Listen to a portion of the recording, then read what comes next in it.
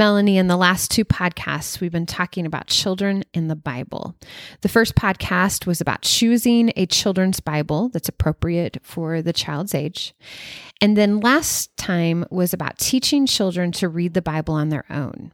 Today, what we're going to be talking about is how to help our children apply the truths of the Scripture. 2 Timothy 3:16 through 17 says, "All Scripture is God-breathed and is useful for teaching, rebuking, correcting, and training in righteousness, so that the servant of God may be thoroughly equipped for every good work."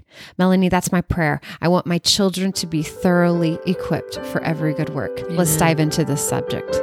Welcome back to Parenting to Impress, your go-to podcast to learn practical ways to love God and love others, and impress this on the hearts of your children. I am your host, Heidi Franz, and I am joined by my dear friend, Melanie Simpson, two moms who have made a lot of mistakes, but have found grace and truth along the way. In this episode, we want to really get a clear picture of how we help our children take God's word and move from just the things that they're reading and the things that they're learning to what does this mean then about my life? What does it matter to me? Yeah, the application of the Bible stories. Right. Yeah. In the preschool age, we learn what the Bible is. We learn that the Bible is true. We learn that the Bible is God's word to us. We learn that the Bible was written by men who were inspired by the Holy Spirit, that these stories actually happened, and it's the facts of the Bible. That's my goal in the preschool years. We call it the foundational years for academics. I call it the foundational years for preschool as well. Yeah. It's important at this point that we are just continually reminding our kids that God is so good and He loves them so much. And that all of these things that we're reading about, they tell us more about who He is, His character, His attributes. And then we get to see how God's good for us comes out of that too. That when we are having a really hard time and we're being really, really mean to our sibling, God has a better way. Let's talk about God's better way. And we're not browbeating them with sin and gloom and doom, but we use the words, we talk about sin, but ultimately it's with the purpose of God has a better way. Right. So we're introducing the biblical words, the gospel, the good news, sin, disobedience, grace, mercy, and that is all occurring in these foundational times. One of the things that I see the pendulum has swung so far is that we have turned the Bible into an if-then for preschoolers. If Jesus was kind to other people, then I need to be kind to other people. If Jonah disobeyed and bad things happen, then if I disobey, bad things will happen. Right. And I think this is a very dangerous to turn the Bible into this moral if-then book. Yeah, because you remove the heart motive, which that ultimately is what God cares about. You know, what's behind your actions. Now, I don't want to speak unkindly because I don't think that the motive behind these curricula is wrong, but I think they have taken it, like you said, and oversimplified it in an effort to make it applicable for a preschooler or a young child. They have kind of overstepped. What has occurred is we've taken the Bible and made it a morality book. Right. Now, I do feel that during these foundational years with these facts that we're teaching, that we need to take these facts and make them applicable to the world around them. Yeah. For example, you've been talking about Noah and the rainbow. When you see that rainbow, talk about Noah's Ark and make that connection between those two. If the child is having a meltdown because he can't pick up his clothes. And by can't, you mean won't. Exactly. We talk about Colossians 3:23, that we work at it with all our heart as working for the Lord. So we're helping the children see the Bible on a personal level, that connection. We're not starting on the application as much. Right. And that's just the first layer, because if we don't start then with that first step, the disconnect between this ancient text and me, that's the first thread that gets tugged. And so we have to continually seek to remind our kids that no, just because this was written a really long time ago doesn't mean that it doesn't count for my life now. Absolutely. So how do we then transition from preschool into the elementary years, Heidi? So in elementary years, that's where the application is starting to come.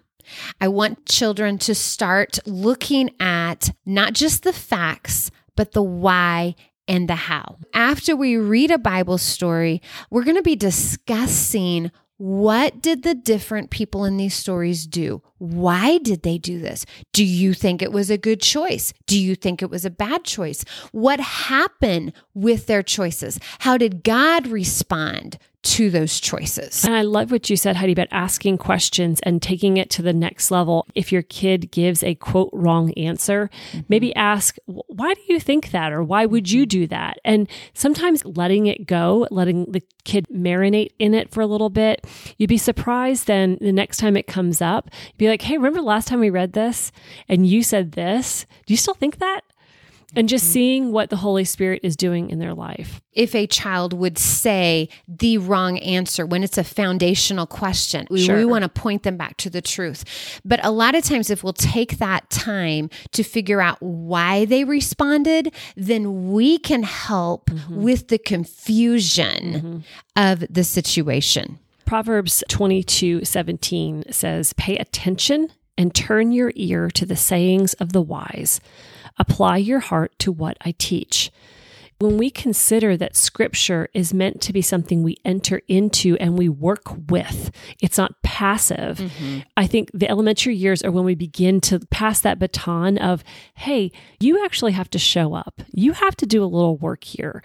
This isn't just me reading it to you anymore, because this is where you begin to incorporate God's word into how you live your life, which is the application part. It's just important that they know that it's not just me saying this, God says this. Exactly. Very good point. The teen years is where I have seen the Bible stories really come to fruition. This is where the kids are living out what they have heard for so many years. One of my favorite questions to ask my kids is, what Bible story will apply to this situation you're in? Because it's very hard sometimes to take, as Melanie has said, this ancient text and see how it applies to 21st century activities. The Bible doesn't talk about cell phones. The Bible doesn't talk about texting. The Bible doesn't talk about cars.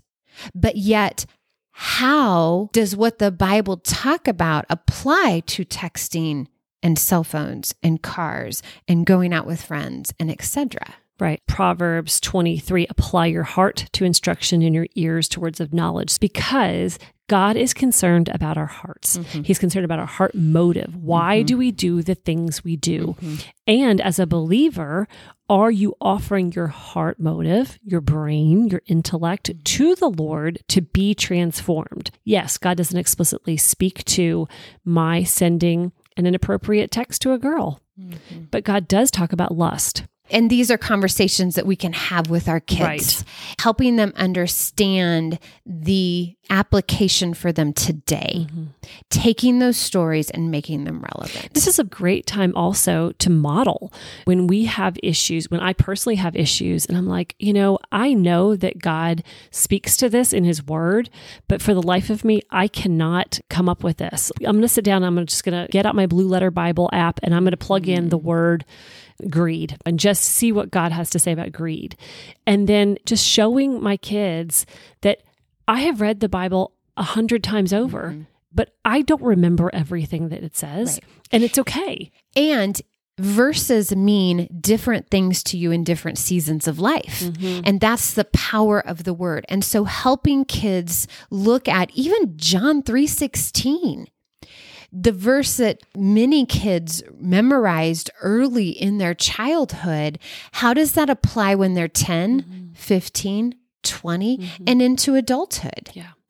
So I think what really we're saying here is it is, as always, a foundational by foundational by foundation. So you just add step by step by step. You are at the very beginning, spending a lot of time in the Word, talking about God, helping them see how God applies to their lives. But then you pass the baton. And now I'm asking you to think, what does this mean to me without mom involved? What is God saying to you directly?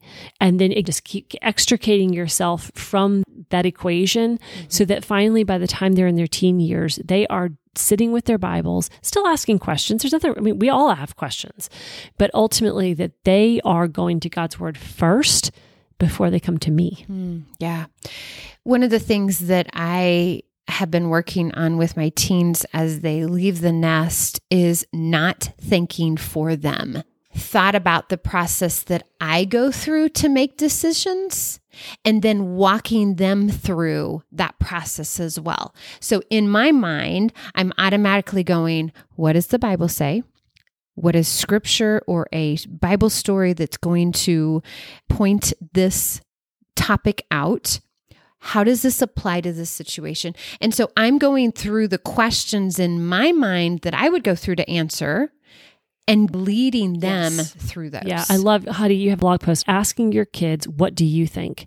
So you can lead with that. What does God think about this? If you don't know, let's figure it out together. And then now that you know what God says, what do you think you should do with that information? Yeah, we'll post the link to that in the show notes. Yeah. Heidi, this has been a fun conversation as you and I just get to sit here and process how we helped our kids learn how to apply scripture. I would love for you to pray us out, offering hope and encouragement for those who are listening as they begin, maybe for the first time, laying that foundational layer to help their own kids apply scripture. Dear God, I just thank you for this opportunity to just share that you are a good father, that you help us, that you do not leave us alone in this parenting journey. God, I pray that the Holy Spirit would just bring to mind some of these tips as we go about our parenting walk. God, I pray that we would have a deep desire to impress loving you and loving others on our children. God, I pray that our children's hearts would be open to what you have to teach them and that we would just be able to walk the walk by example of going to your word and seeing it as the ultimate source for all wisdom, for all understanding. God, we love you and we welcome you into our homes. In Jesus' name, amen. We want to thank you for listening to the Parenting to Impress podcast. Be sure to visit abcjesuslesme.com and check out the show notes for more information on topics shared in this episode. Please subscribe and share with your friends.